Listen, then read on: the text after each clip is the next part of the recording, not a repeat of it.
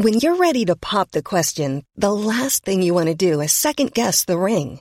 At BlueNile.com, you can design a one-of-a-kind ring with the ease and convenience of shopping online. Choose your diamond and setting. When you find the one, you'll get it delivered right to your door. Go to BlueNile.com and use promo code LISTEN to get $50 off your purchase of $500 or more. That's code LISTEN at BlueNile.com for $50 off your purchase.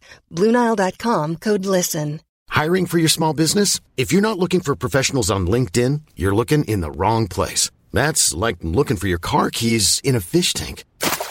LinkedIn helps you hire professionals you can't find anywhere else, even those who aren't actively searching for a new job but might be open to the perfect role. In a given month, over 70% of LinkedIn users don't even visit other leading job sites. So start looking in the right place. With LinkedIn, you can hire professionals like a professional. Post your free job on linkedin.com/people today.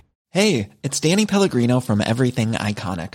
Ready to upgrade your style game without blowing your budget? Check out Quince. They've got all the good stuff, shirts and polos, activewear, and fine leather goods, all at 50 to 80% less than other high-end brands. And the best part? They're all about safe, ethical, and responsible manufacturing. Get that luxury vibe without the luxury price tag. Hit up quince.com/upgrade for free shipping and 365-day returns on your next order. That's quince.com/upgrade.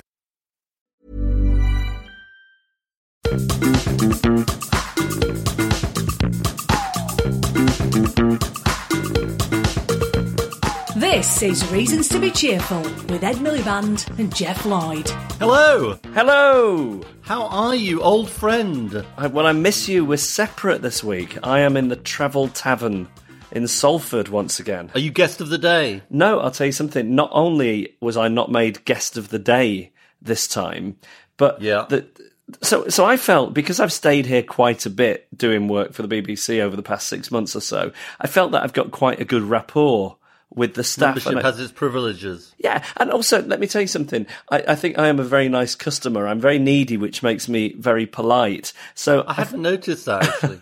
So I think, like, the people who work at the hotel, in my mind, they're all thinking, oh, it's that nice Mr. Lloyd. Oh, I wonder when Mr. Lloyd's coming back. He's so nice. Some of our customers are quite rude, or some of them are just quite neutral. But Mr. Lloyd is so nice. Anyway, I went to check in, and the guy looked at me and he said, have you stayed with us before? No memory of me whatsoever at all. I'm that forgettable.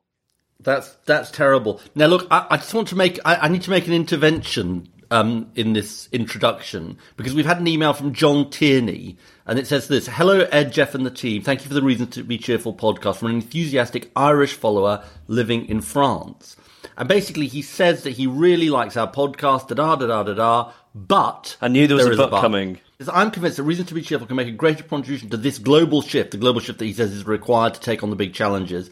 But, he says, you need to tailor the show more to an international audience. The 5-minute intro of In Chuckles over that's you, In Chuckles, over the most recent inanities of British politics goes straight over the heads of non-Brits, and a lot of the UK-oriented badinage between Ed and Jeff does not register.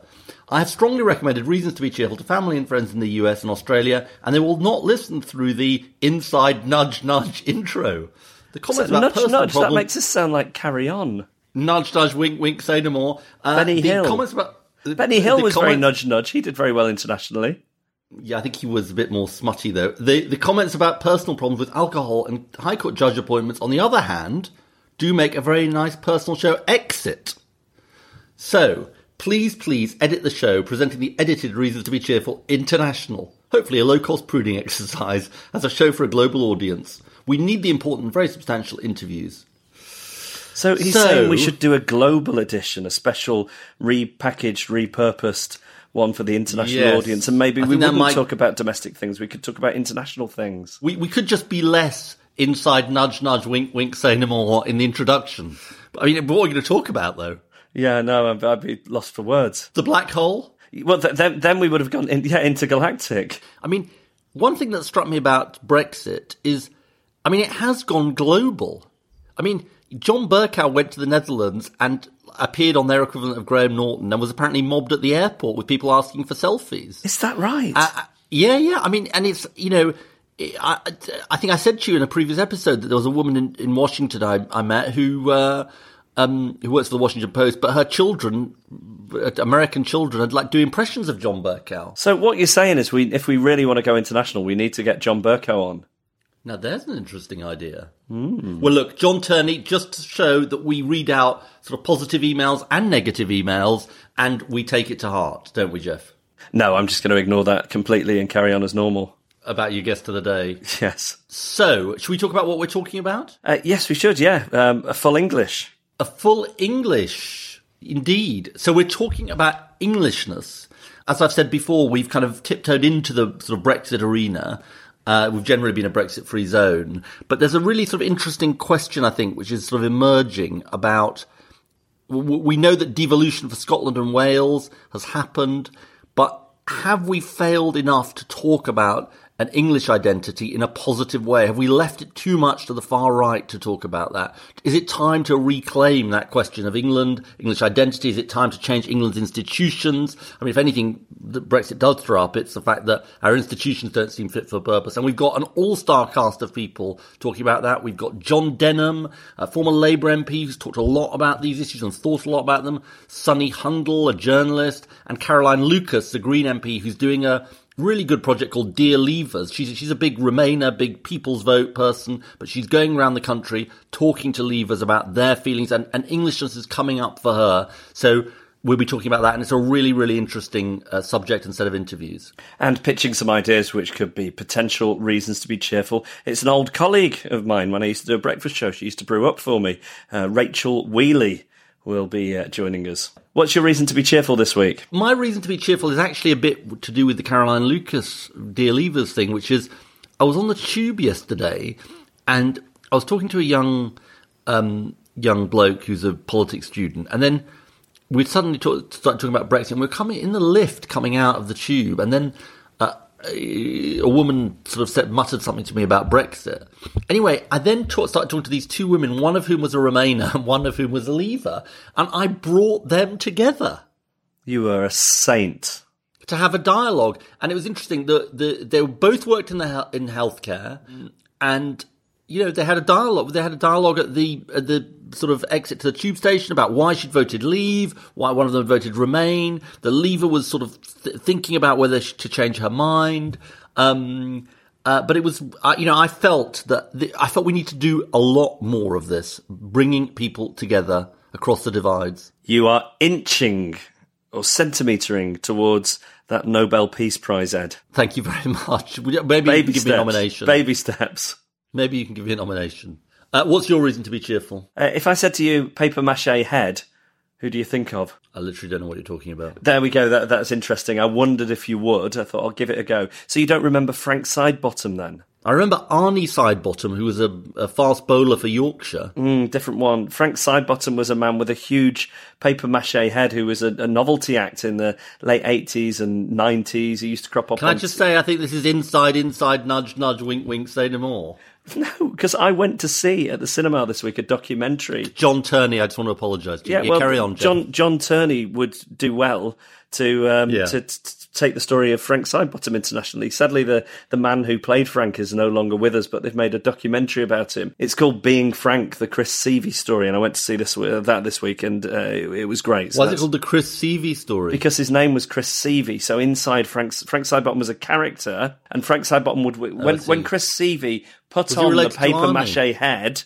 Bear with no, he's related to Little Frank, his puppet. It's a very inspiring documentary about creativity and doing your own thing and not catering to the whims of an audience. That's good. Okay, is that what Frank Sidebottom's about? Yes, although, like I say, Chris Seavey no longer with us, so it's his story. You're listening to Reasons to be Cheerful with Ed Miliband and Jeff Lloyd. We're joined now by Professor John Denham, who is Director of the Centre for English Identity and Politics at the University of Winchester. John, thank you so much for joining us, and you have had this long and storied career. You were a government minister, and then you decided to put all your eggs in the Ed Miliband basket. How did that go for you? Oh, that was all right. Yes, apart from the outcome at the end of it. But, It was a really good experience. The operation was successful. It's just the patient who didn't do so well. The patient died, unfortunately, but we were on the right lines for a lot of the time, but we couldn't pull it off in 2015. Now, English identity and representation is something you have been talking about and writing about for a while, both in your current role and previously in Westminster. Can you start by telling us why you think it's important to talk about Englishness? Well, let me give you a couple of reasons. The first is no one talks about England. And no one talks about the English except to sort of disparage them as racists and xenophobes and proto-imperialists. Yet, actually, 4 out of 5 people who live in England say they're strongly English. The vast majority of them are very proud to be English. A lot of them think that England has interests that are distinct from those of the rest of the Union, though they may well be British too. They're never talked about. They have no voice in the conversation. So that's wrong in its own right. But the truth is, over the last 20 years, that sense of English identity has begun to find a political form, not what I would call nationalism, but you see, for example, the majority of people who voted Leave were those people who feel English and who are not represented. They are the people who are keenest on having an English parliament. They're the people who feel most strongly that politicians don't represent them well. So you've got a large group of the electorate. They're usually not in powerful positions. They usually live outside the big cities, which tend to be more run by British-leaning people. They tend to be in smaller towns, often in places whose economy has declined over the last 20 or 30 years. So you've got a large group of people with every reason to be discontented about how things are, and they don't have a voice. And for all those reasons, we need to start talking about England and giving a voice to the English.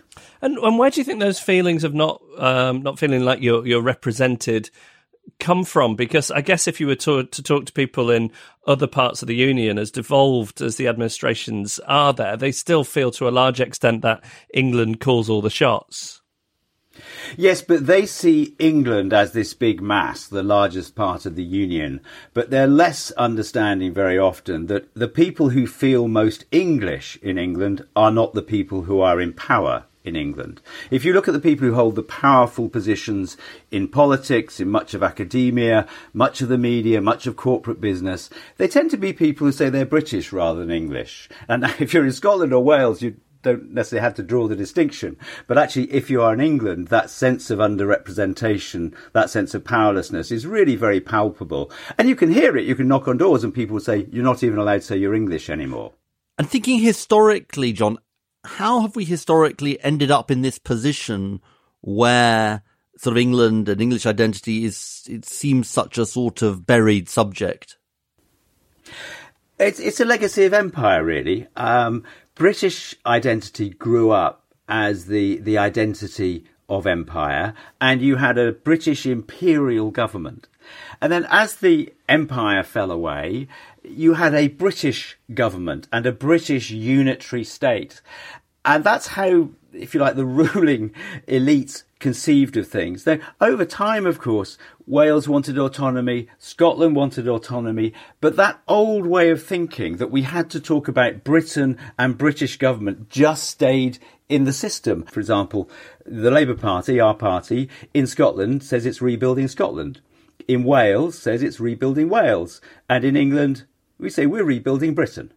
And you find this over and over again. You say, well, you're not. You're talking, all your policies are for England. We're rebuilding Britain.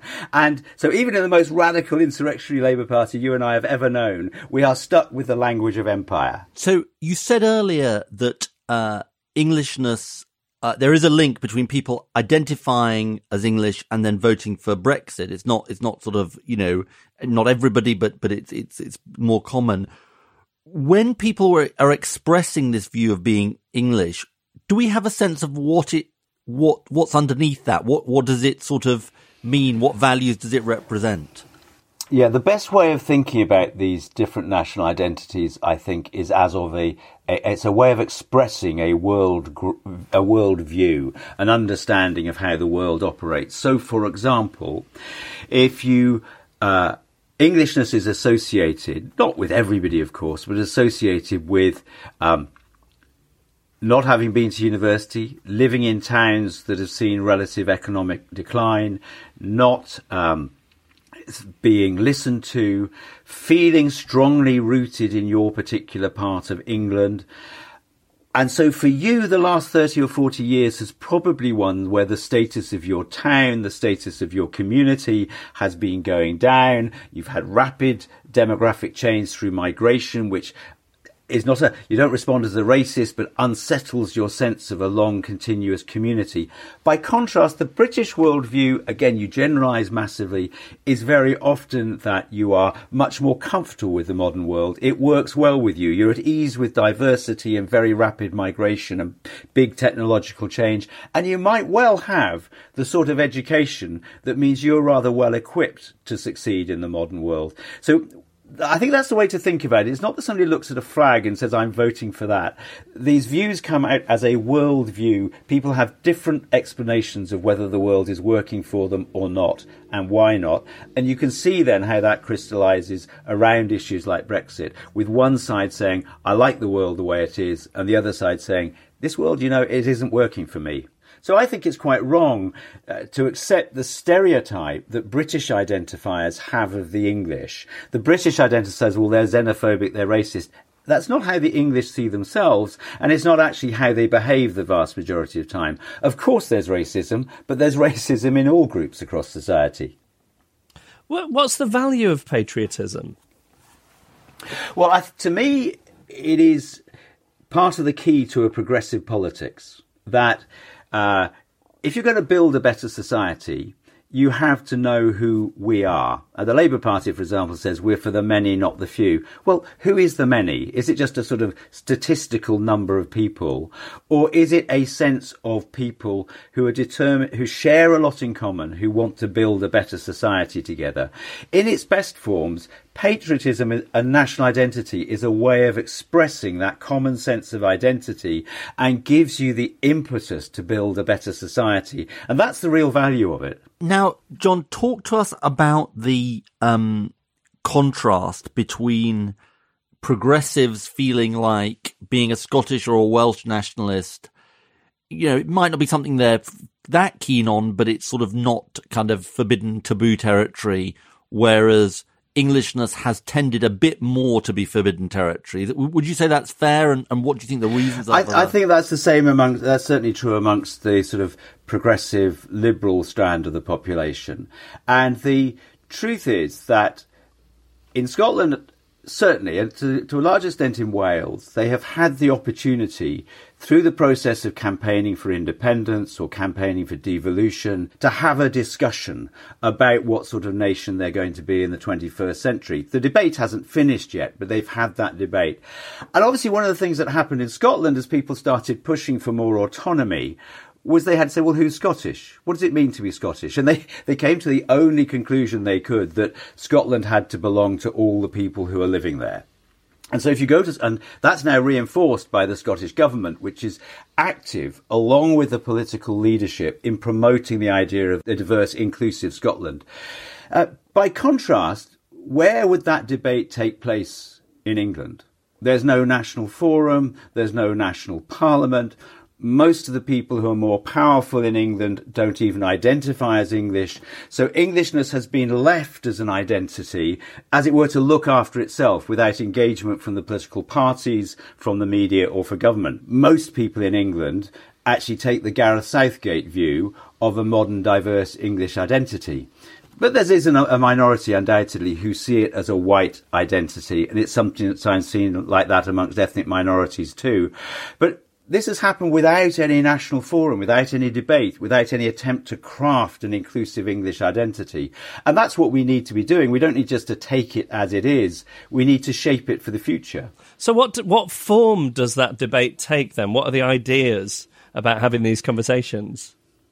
Well, national identities, national stories are things that people share that unite them together. It's a mixture of symbols and histories and values, and the same is true of Englishness. So at the one level, you do need a debate nationally about what we share together, what it would mean to have an England that works for the common good. But you also have to have institutions to shape that. So you need some sort of parliament or assembly where people elected from England can make the laws that apply to England. It's a fair fairly basic democratic idea, but we don't have that at the moment. And you need institutions that can devolve power to the localities of England, because England is run by the UK government, and it's run by the UK government from London, and voices, particularly outside London, are silenced at the moment. So we need both institutions and a process of a national debate to talk about what sort of England we want in the future. And does that mean for you, John, an English Parliament? And what would that actually mean, an English Parliament? Well, I think the obvious thing is that English people should be able to elect representatives who make laws that only apply to England. I mean, you will remember, Ed, when we were in government, the Labour government wanted to impose higher tuition fees on students in England. Lots of English Labour MPs didn't want to do that, so the Labour government used Scottish and Welsh MPs to push through those fee increases for England, even though they wouldn't apply to Welsh and Scottish students. I can't defend that democratically. It seems to be wrong. So all of those things that are devolved to Scotland or devolved to Wales should be the responsibility of people elected from England. And that has changed, hasn't it? Because of the Conservative government introduced this system in the House of Commons where you have legislation that is England only, and it's only the votes of English MPs that count. That's right, isn't it? Well, really, at the end of the day, there's a sort of veto process for English MPs, but it's never provided a forum for national debate about England. Almost nobody knows about it. It's not a living thing. I think you have to have a parliament that's a focus for national debate, where laws begin and end with the people elected from England, as they do in Scotland, as they do in Wales. There's different ways of doing it. And I think we should have an open mind. Some people would like to see what's called a dual mandate Westminster, where your English MPs sit separately for part of the year to do English legislation. Some people would like to see a freestanding parliament. I think that's got to be open for debate rather than something that has to be settled from the centre. And clearly this for you is not just about things like a national institution. What are the other things that sort of could make a difference here? I think there is also a need for a sort of cultural debate about what sort of England we want to be at the moment. I mean, the worst possible scenario for the future is that we end up with an even wider polarisation between a Britishness which is young, university educated, in the cities, shared by powerful people, and also becomes the only identity of most people from ethnic minority backgrounds, and then an Englishness which is not the cities, not the people who've been to universities, not people from ethnic minorities, a polarisation of identities. And that would be a very worrying future. So I think we actually need to have a conscious debate. What does it mean to be English in the 21st century? What are the stories we're going to share for the future? These are not, for example, to give you one example, given our makeup now, we can't have a national story that is just about empire from the point of view of the former imperial power. It has to be a story too about people who lived under empire, whose families are now living here. We don't have that discussion. It's not explored in most of our literature, not in terms of finding common ground. And that's what we need to do. We have a thing on the podcast called the Jeffocracy, which is it sees me installed as a supreme but benign leader who is very hands off. If I was to make you First Minister of England with Ed as your PPS, what would be? I'd be honoured. What would be the first thing you would do on day one in this, on this subject? The first thing I would do is I'd say, whenever we're talking just about England, we are going to say England. So if we're talking about the NHS in England, we'll talk about the NHS in England. If we talk about universities, we'll talk about universities in England. And then the second thing I'd do is I would set up a citizens' constitutional assembly of the sort they've used in Ireland. Because rather than me saying, I'm going to set up an English parliament or I'm going to do devolution, I'd say let's get representative groups of our fellow citizens together and say, if we're going to make this a fairer, more inclusive nation, where should power lie? Should there be an English parliament? Where should it be? Where should power lie in the localities? And actually enable the people of England, British identifiers as well as English identifiers, to shape the institutions they want for the future. And the third thing he'd do is fire me as his PPS. I'd have far too much respect. Thank you. John Denham, thank you so much for joining us. Thank you. to get a different perspective, we're joined now by Sunny Hundle, who's a journalist and commentator at Open Democracy. Sunny, thanks so much for joining us. Thanks, Ed. So, you've written about this issue of Englishness and Britishness, and you've said you've sort of changed your mind about it. Yeah. And in terms of the way you identify, talk to us a little bit about that and why that came about. Well, about 10 years ago, as the debate around Englishness became a lot more louder, I thought, this is something that I think we, and I say that as a minority, we should grapple with. And I think that, I find patriotism important. I do think that it's important to have a sense of a national identity, a national sort of project, and, just having something in common with people that you live in the country with. And so I thought, well, let's try and think about this idea of Englishness and instead of Britishness, which I was more used to. And then I thought, well, actually, there's nothing stopping me from calling myself English. If I really want to think about it, I don't really live in Scotland, Ireland, Wales. I don't really know much about their culture, but I do know about English culture. England is my home. So this is a debate that I've been trying to push forward for quite a long time. Think about how we can get more minorities and the left generally to think about being English rather than just British. And obviously there is a particular barrier, particularly for ethnic minority communities, which is the association in some people's minds of Englishness with the far right seeking to own Englishness. Talk to us a little bit about that. Well, this is not a recent thing in the sense that 20 years ago when I was at university, we used to have the same debates around Britishness. And, people used to say, well, why would I want to call myself British? It's by the BNP, So the fact is that firstly, the definitions and the associations change over time.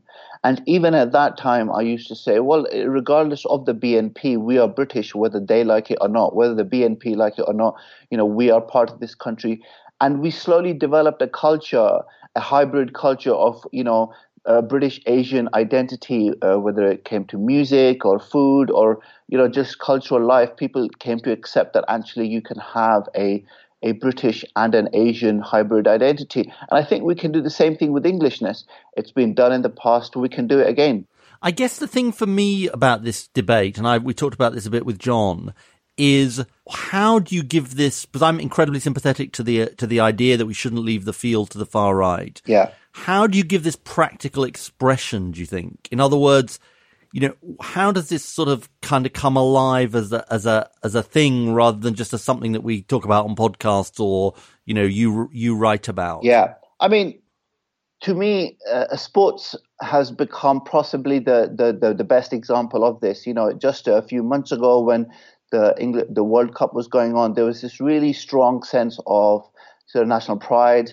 Sort of national, everyone of all colours, backgrounds were coming together and, sort of cheering on the English team. And I felt that was a good example of how people can be brought together around a project. And I think, the danger is that this only happens around, sports teams, and which are also male dominated. And we sort of have to try and think about how can we make this a more inclusive project, a more cultural project rather than just being about sport. But I think sport is a fantastic entry point into this debate because it does bring people together. The English team that played in the World Cup were the most diverse ever. And there was never this sense of, that these people are not part of this country. And I think those sort of sentiments slowly bring people around and get them to accept that this identity can be changed. I mean, just to give you a brief example, 20 years ago, when these debates were happening, it was the sight of people like Linford Christie and Amir Khan, waving around the Union Jack and saying, I am British, I'm representing. That's a good point. Yeah, and that is what brought people to this idea that actually, why can't black or Asian people also wear the Union Jack? And now I think the same thing can be done with the England flag. What do you think about ideas of making more of St. George's Day and perhaps making that a bank holiday? A bank holiday. So Jeremy Corbyn proposed UK-wide public holidays on St. David's Day, St. Patrick's Day, St. George's Day and St. Andrew's Day. I mean, that's one possibility, isn't it? Yeah, I mean, I think it's a good start. Come on, more holidays, Sonny.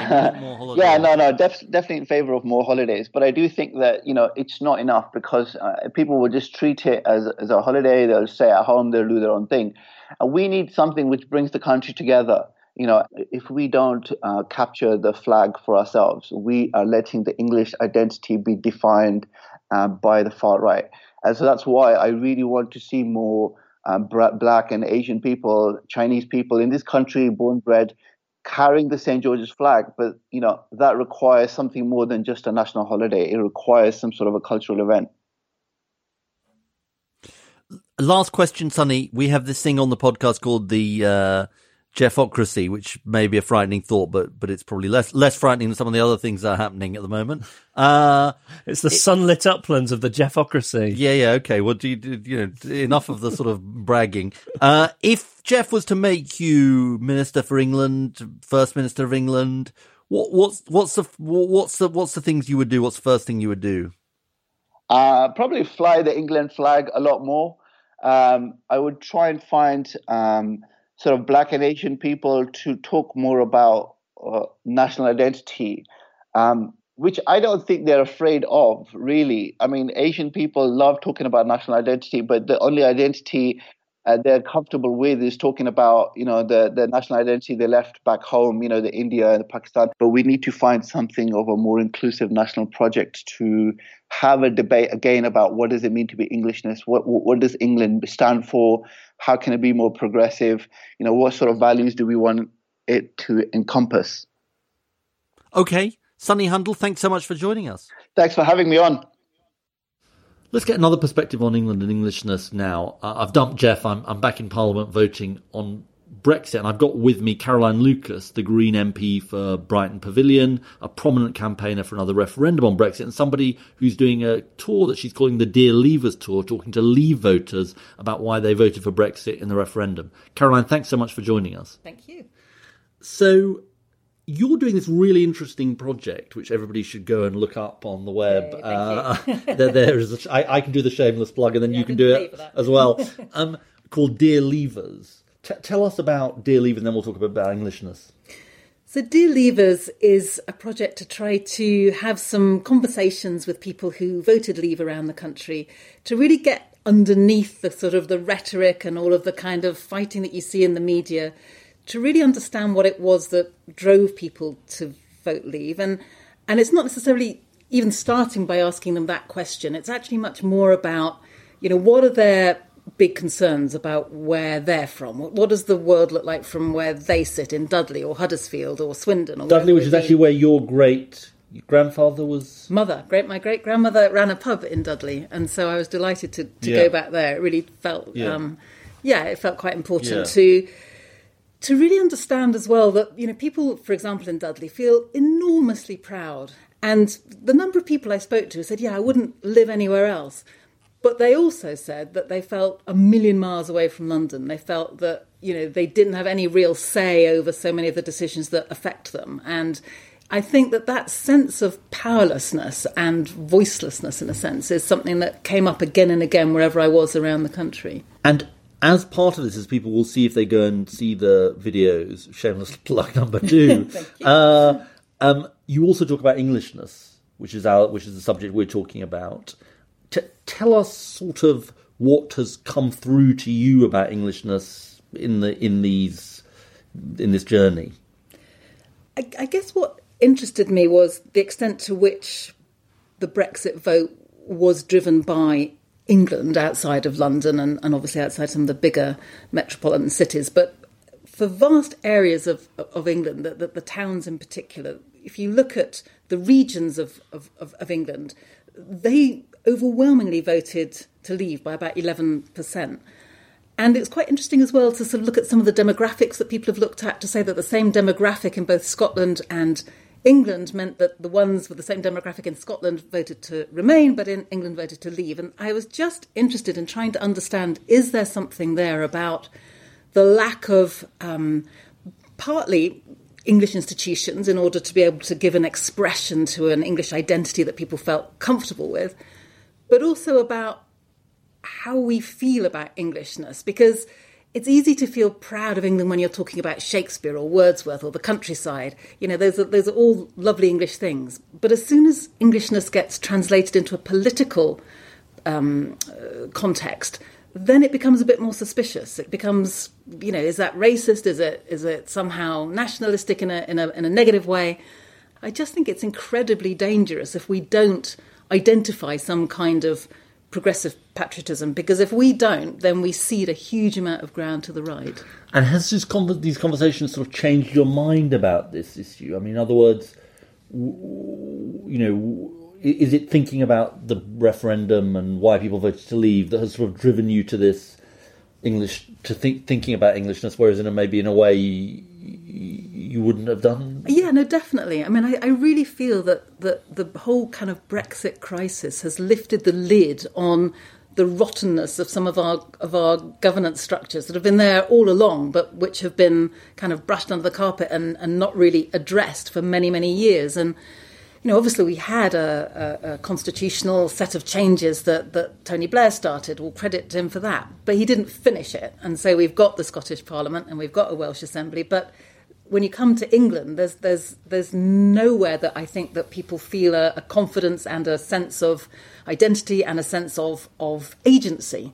That sense that they don't feel in control of decisions affecting their lives. Now, obviously that's, I would argue, a lot more to do with governance in the UK than it is in the EU, but it's interesting that in a sense it felt that they were kind of responding to and using the opportunity of the whole kind of EU debate to say something about how we're governed in this country. And do you think, I'm just thinking about my own constituency experience, I mean, I suppose I sort of think of Englishness as sort of bubbling sort of under the surface rather than necessarily being front of mind? Or would you say it was front of mind in your conversation? I mean, clearly the Leave vote, you know, England voted to leave, but I suppose people don't necessarily raise Englishness. They certainly don't raise institutions. No, I think you're right. It's not the first thing that comes up in the conversation. It's often regional identity or local identity that comes up. It is, and also that sense of where is there any kind of place where they have influence locally and regionally too. And we are one of the most centralised countries in Europe, really, with so much being focused on Westminster and with local councils having so few powers, and we've kind of got rid of, you know, the sense of regional government in most places as well. And is it for you mainly about institutions, English institutions, or is it about symbols, or you can say both? I think the institutions are crucial because people feel, in my experience anyway, generally that they don't have enough control over aspects of their lives. So part of that is an institutional answer.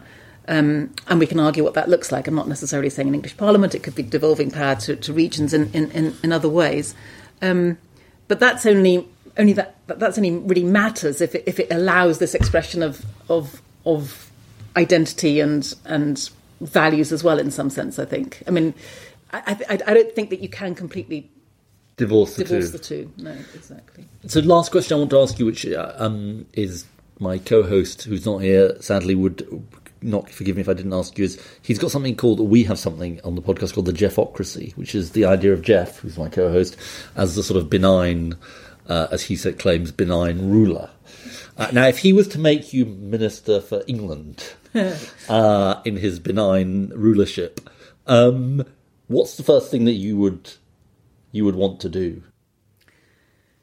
Well, actually, the first thing that I would want to do, which absolutely speaks to taking back control, would be to change our electoral system. And I appreciate that's bigger than just England, but it feels to me that when you've got a first-past-the-post system that systematically leaves out the voices and the views of anybody who doesn't live in a marginal seat, then you're storing up huge problems for the future. And I just think we would open up so many doors to so many more progressive ideas if we could just ensure that people's voices and their votes mattered, not just in a one-off referendum, but in every election that we have in this country. OK, well, look, I shall pass it on to Thank Jeff. You. I'm sure you'll get the job. Caroline Lucas, thank you so much for joining us. Thanks so much. So what do you think then? Well, it's changed my mind a little bit because I've always felt, I don't know, the idea of Englishness, it feels like the old John Major thing about warm beer and village greens and the thwack of a cricket ball, and that's never really meant anything to me. But I thought it was interesting talking to John, especially about the way... Not John Major, but John Denham, especially about the ways in Scotland and Wales having these conversations has actually led to a sort of a binding set of fairly progressive principles. And because we haven't had these conversations in England, it's almost left a vacuum for or a space for the far right to occupy. So, maybe having had these chats on this week's podcast, I think it's more important than I originally did. Yeah, I thought the two things that struck me were, one, Sonny's point about, you might think, is this a bit like you? I think, is this debate really going to go anywhere? And then you think, well, actually, people's kind of reappropriation of the Union Jack has made a difference. So people have less, people at one point people were discomforted by the way, flat Union Jack. Yeah, it was a far right symbol in the sort of 70s and that 80s. Has changed. Yeah. And then secondly, I thought his idea about deliberative assembly, because, we're great sort of Sortishnites, you and I. Yeah, always have been. For thinking about how you handle this Englishness thing, because the English laws for English Parliament, or English votes for English laws thing has sort of kind of come in, but it's very under the radar and it's not sort of clear what it means, and it hasn't sort of made the governance of England better. And the other thing is the devolution thing. I think one shouldn't ignore the fact that, devolution to Scotland and Wales was about bringing power closer to people. We're still working on doing the same thing in England. You're listening to Reasons to be Cheerful with Ed Miliband and Jeff Lloyd. When you're ready to pop the question, the last thing you want to do is second-guess the ring. At BlueNile.com, you can design a one-of-a-kind ring with the ease and convenience of shopping online. Choose your diamond and setting. When you find the one, you'll get it delivered right to your door. Go to BlueNile.com and use promo code LISTEN to get $50 off your purchase of $500 or more. That's code LISTEN at BlueNile.com for $50 off your purchase. BlueNile.com, code LISTEN. Hey, it's Danny Pellegrino from Everything Iconic. Ready to upgrade your style game without blowing your budget? Check out Quince. They've got all the good stuff, shirts and polos, activewear, and fine leather goods, all at 50 to 80% less than other high-end brands. And the best part? They're all about safe, ethical, and responsible manufacturing. Get that luxury vibe without the luxury price tag. Hit up quince.com/upgrade for free shipping and 365-day returns on your next order. That's quince.com/upgrade. Quality sleep is essential. That's why the Sleep Number Smart Bed is designed for your ever-evolving sleep needs. Need a bed that's firmer or softer on either side? Helps you sleep at a comfortable temperature? Sleep Number Smart Beds let you individualize your comfort, so you sleep better together. J.D. Power ranks Sleep Number number 1 in customer satisfaction with mattresses purchased in-store. And now, save 50% on the Sleep Number Limited Edition Smart Bed for a limited time. For J.D. Power 2023 award information, visit jdpower.com/awards. Only at a Sleep Number store or sleepnumber.com. If you've got thoughts about Englishness, about what you've heard, these questions of identity, really interesting questions, please email us reasons@cheerfulpodcast.com. You can find us on Twitter @cheerfulpodcast, also on Instagram, or facebook.com/reasons to be cheerful podcast. This one comes from Nilesh Pinto. Dear Jeff and Ed, I'm a journalist from India who's been listening to the podcast ever since the UBI episode. That's episode number 1. I've been applying for a master's degree in Europe for the past few years, but was unsuccessful on each attempt. This year, not only have I been accepted to 7 programs, but I've also received a full scholarship to study political science and policy at the Central European University in Budapest. I'm grateful to the Reasons team because a weekly dose of the podcast has exposed me to new ideas and opinions, helped me put down my thoughts more clearly, and discover where my interests lie. It's also helped me fend off the Monday blues. I know I couldn't have got the scholarship without you guys, and I owe you a big thanks. All hail the Jeffocracy, and his title of the email is "Your Podcast Helped Me Get a Scholarship." Jeff, I think that's fantastic. Oh, that is fantastic, isn't it? You deserve big congratulations. Credit. You deserve big credit for that. Me especially. Well, and me, but I mean, I was hoping you were going to say, "and you do too." That's normally what one would say. I mean, I think Nilesh probably deserves most of the credit. Yeah, well, I'm not saying we deserve more credit than Nilesh. I mean, I'm just saying we deserve credit. All right, this one comes from Russell Roberts, who says several things. Number one, the podcast is great and does restore a bit of hope for the future. Hurrah! Number two, Ed needs to stop going, "Ugh," every time he says something funny. Hey? Now, I've not noticed you do this. Oh? Oh yeah, that is quite familiar now that you do it.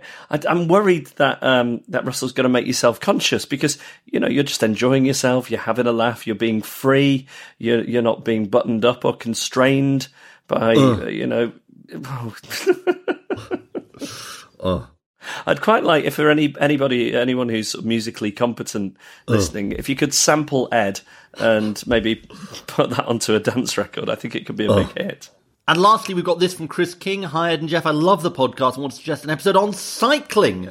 Leaving aside the rows that often come up between those who cycle and those who don't, cycling is a potential solution to many of our most pressing problems: health, congestion, lack of exercise, air pollution, climate change, and so on. Some good work has been done in improving infrastructure. We can do so much more to get more people on their bikes and out of their cars. It's a sport for everyone, and you can cycle as slow as fast as you want.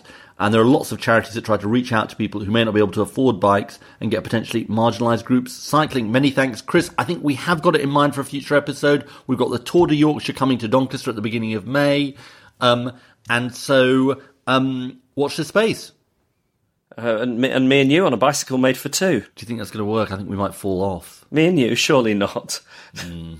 Send us your ideas or suggest a guest for a future episode. Email reasons@cheerfulpodcast.com. Find us on Facebook or tweet @cheerfulpodcast. And this week's comedian is Rachel Wheely. Hello. Hello. Now, this is an exciting one because often on the podcast we've had people who've previously worked with you, and I've been able to ask them questions about what you were like to work with.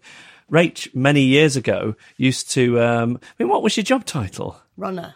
But I mean, what did what? On my old breakfast show on Virgin Radio. Wow. Yeah, that's right. I used to make tea and toast for Jeff. How much of a nightmare was he?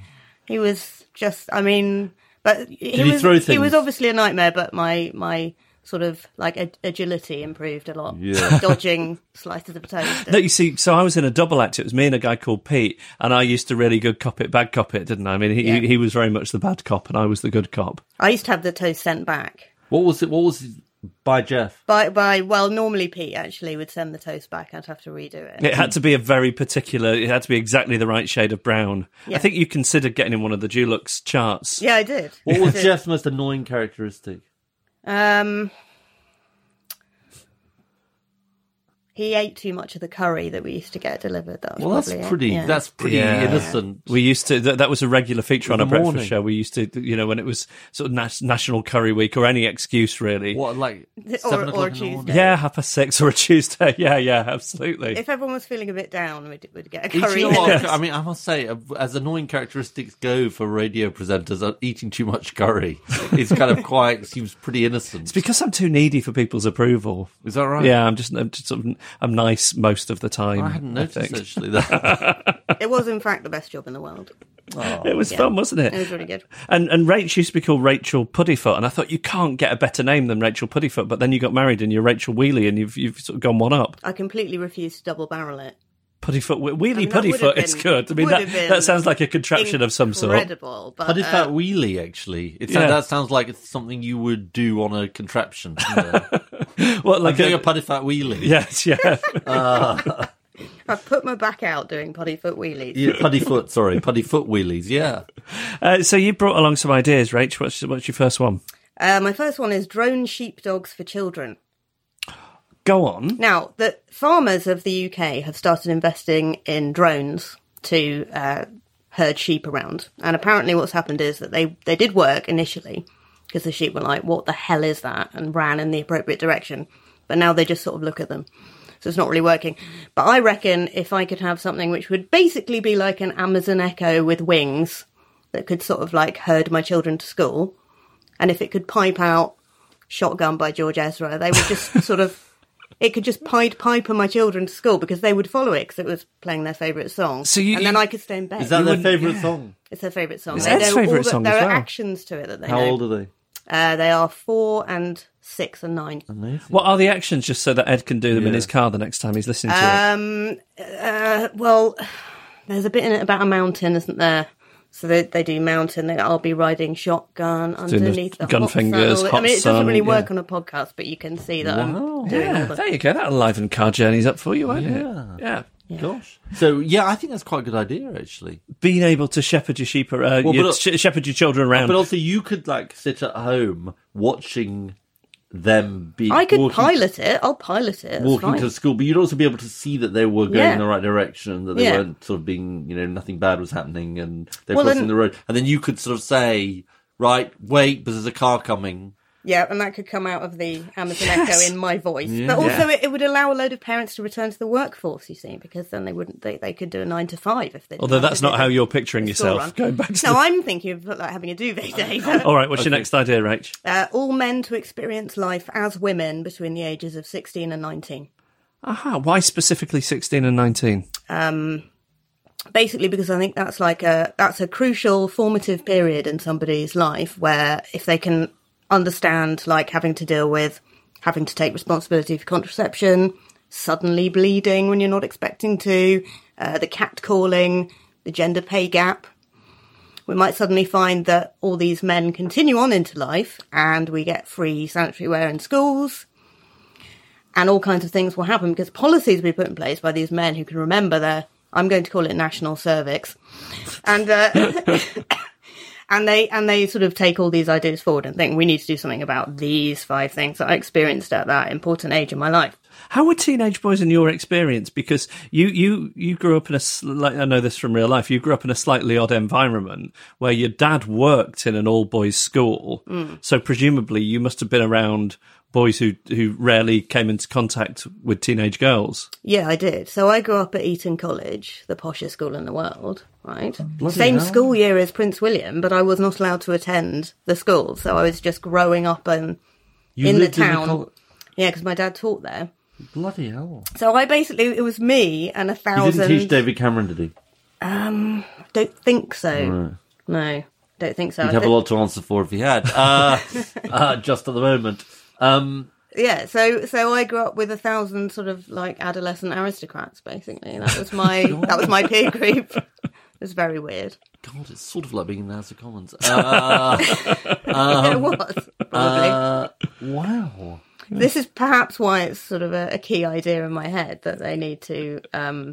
because they were in school uniforms, so they were in their 3-piece suits, Yeah, pinstripes and those everything. things are ridiculous, I'm afraid. So they were very much in a pack of, like, mutually supporting bellends. And, All right, very good for them. we'll have that then. What's your next one? Great. Okay. Uber-style friend service. So you know how you can use your phone and get a vehicle to come to you, and you can also use your phone and get food delivered to you? Why not just use your phone and get a person delivered to you who would be your friend? Right?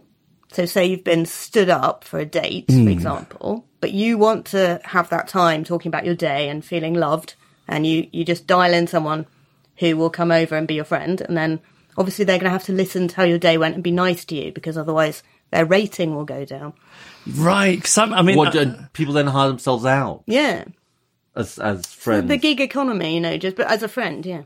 I think I would Uber be peep. slightly more picky about my Uber friend than I would about my Uber driver, I think.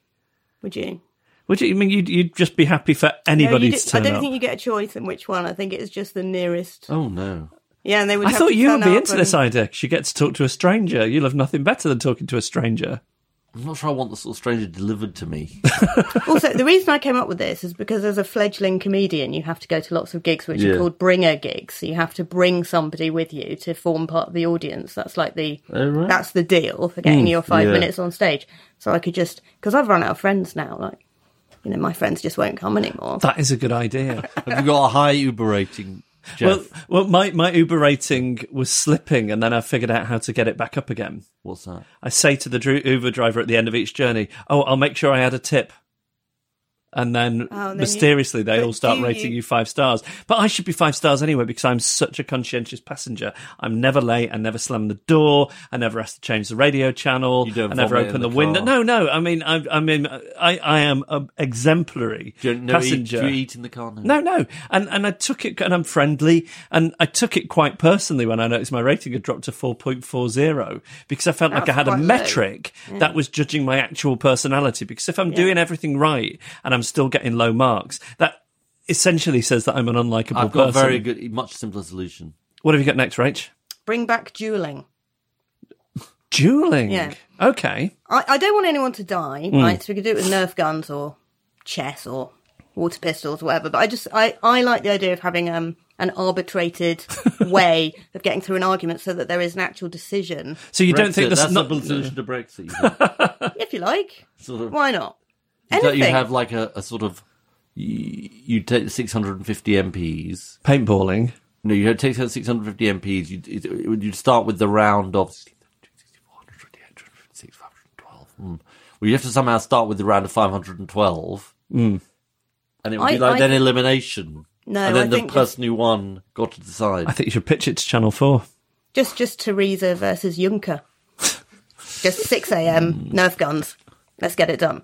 Although, what if sort of, Jacob Rees-Mogg turned out to be very good at duelling because of some aristocratic lineage? I mean, then they teach that at Eton, And then did he go to Eton? Yeah. And then you might end up sort of with him deciding Brexit. That's kind of dangerous, isn't it? So, I mean, would it have to be gun-related? Could it be fencing, for example? Could you have a dance-off? You could have anything. As long as it's agreed beforehand and as long as there's an independent adjudicator, then the format doesn't matter. But the point is it has to be really early in the morning. And then when it's done, it's almost like one of those legal things where it's like, once you've been convicted of murder, people can call you a murderer. That's actually legally fine. Once this duel has happened, there has been a decision. There's no appeals process. No appeals process. It's just, it was proved by the duel that you were wrong and you did leave the milk out all morning. All right, bringing back duelling, Ed. Where do you stand on it? Yeah. Okay. Rach, if people want to come and see you, what are you up to at the minute? Well, I've got 2 very exciting shows happening in April, which are happening at the Bill Murray, which is the gorgeous Angel comedy venue in Islington. One is called The Unfortunate Bisexual, which is a stand-up show with myself and the very hilarious Karis Bradley about bisexuality and how nobody really understands it, and we're not even sure we understand it either. And then that's on April the 3rd. And then on the 14th, we've got the Big Old Bisexual Cabaret. The Big Old Bisexual... Big Old? Big Old. Well, it's OL apostrophe. Right, yeah, of course, yeah. Big Old Bisexual Cabaret, which is 6 or 7 acts all doing their thing, which will be like a big crazy party. Extravaganza. So come down for that. Rachel Wheely, thank you so much. Thank you so much. Reasons to be Cheerful with Ed Miliband and Jeff Lloyd. Well, it's time for us to go now, and I've got good news for John Tierney because Jeff's going global. I am. I'm going global imminently. I am off to see my mother-in-law. So I mean, this is a bit of a funny one. I'm going to Chicago for the weekend, which seems a bit excessive, but my son is having a birthday, and I don't want to miss it. I mean, to be honest, he's too young to remember. It's going to be his 3rd birthday. However, in recent months, I've been very much the favourite parent out of him. You want to keep it up? up? And my wife. Yeah, and I'm worried that her spending all this time, on holiday with him is going to nudge me into second position. So I need to go over there and reclaim the crown. Yeah, I wouldn't see it in such a competitive way, perhaps. You wouldn't see it in a competitive way? I don't think competing You're with one's wife over the affections of one's child is quite... I mean, that's taking it to new levels, even that's sort of UK all-comers record. Right. And then you'll be back, and then you're going to be back and doing 5 Live. Yes, the late show on 5 Live 10 till 1 week. That's right, yeah. Sometimes it starts at 10:30, sometimes it starts at 10, depending on what else is going on. Well, I'll be sure to be listening. Well, you'll be on recess, so you'll have plenty of time to tune in. I'll be sure to be listening a bit. Let's thank our guests, John Denham, Sonny Hundle and Caroline Lucas. And the one for Rachel Wheely, who is Very funny. You should go and see her live. Emma Caution produces our podcast. This week, standing in for Emma is Samantha Bruff, because Emma is off globetrotting herself. Joel Pearce is our researcher with backup from Joe Kenyon. James Deacon made the idents. Ed Seed composed the music, and the artwork was designed by Emily Powell. So that's that. This is Reasons to be Cheerful going global. Jeff's in Salford. I'm in London. Yeah. This is how it starts. John Tierney. We've taken what you said to heart. So he's been nudge nudge. He's been wink wink. And these have been Reasons to be Global. Hey, it's Danny Pellegrino from Everything Iconic. Ready to upgrade your style game without blowing your budget? Check out Quince. They've got all the good stuff, shirts and polos, activewear, and fine leather goods, all at 50 to 80% less than other high-end brands. And the best part? They're all about safe, ethical, and responsible manufacturing. Get that luxury vibe without the luxury price tag. Hit up quince.com/upgrade for free shipping and 365-day returns on your next order. That's quince.com/upgrade. The living room is where you make life's most beautiful memories. But your sofa shouldn't be the one remembering them. The new life-resistant, high-performance furniture collection from Ashley is designed to withstand all the spills, slip-ups, and muddy paws that come with the best parts of life. Ashley high-performance sofas and recliners are soft, on-trend, and easy to clean. Shop the high-performance furniture in-store or online at ashley.com. Ashley, for the love of home.